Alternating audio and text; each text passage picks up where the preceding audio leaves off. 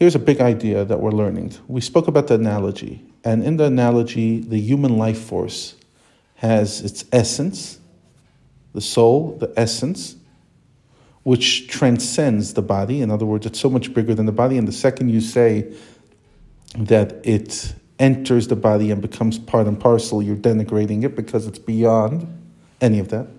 But then there is the radiance of that energy, of that essence, which does go into the whole body, every part of the body.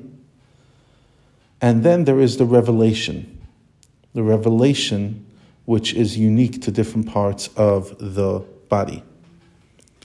In other words, it will reveal itself mostly in the mind, less in other limbs, but still things that are, in the higher part of the human being, the eyes, the ears, the heart, etc., will have a higher revelation of energy than maybe lower parts of the body. So too is it with Hashem.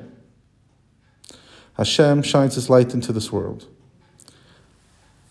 Now, his essence is greater than this. In other words, if all you call God is by the fact that he is the creator, then you're denigrating him, because that's just a byproduct of his. He's so much greater than that. But nevertheless, there's the essence, and there's the radiance from the essence. Now, every single spiritual world, physical world, has multiple levels and beings. And Hashem, his essence is equal in all worlds, just like we said earlier about the soul, that the radiance is equal.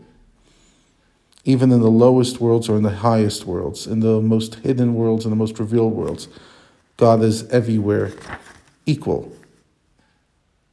So what's the difference between one world and the next? We'll explain that.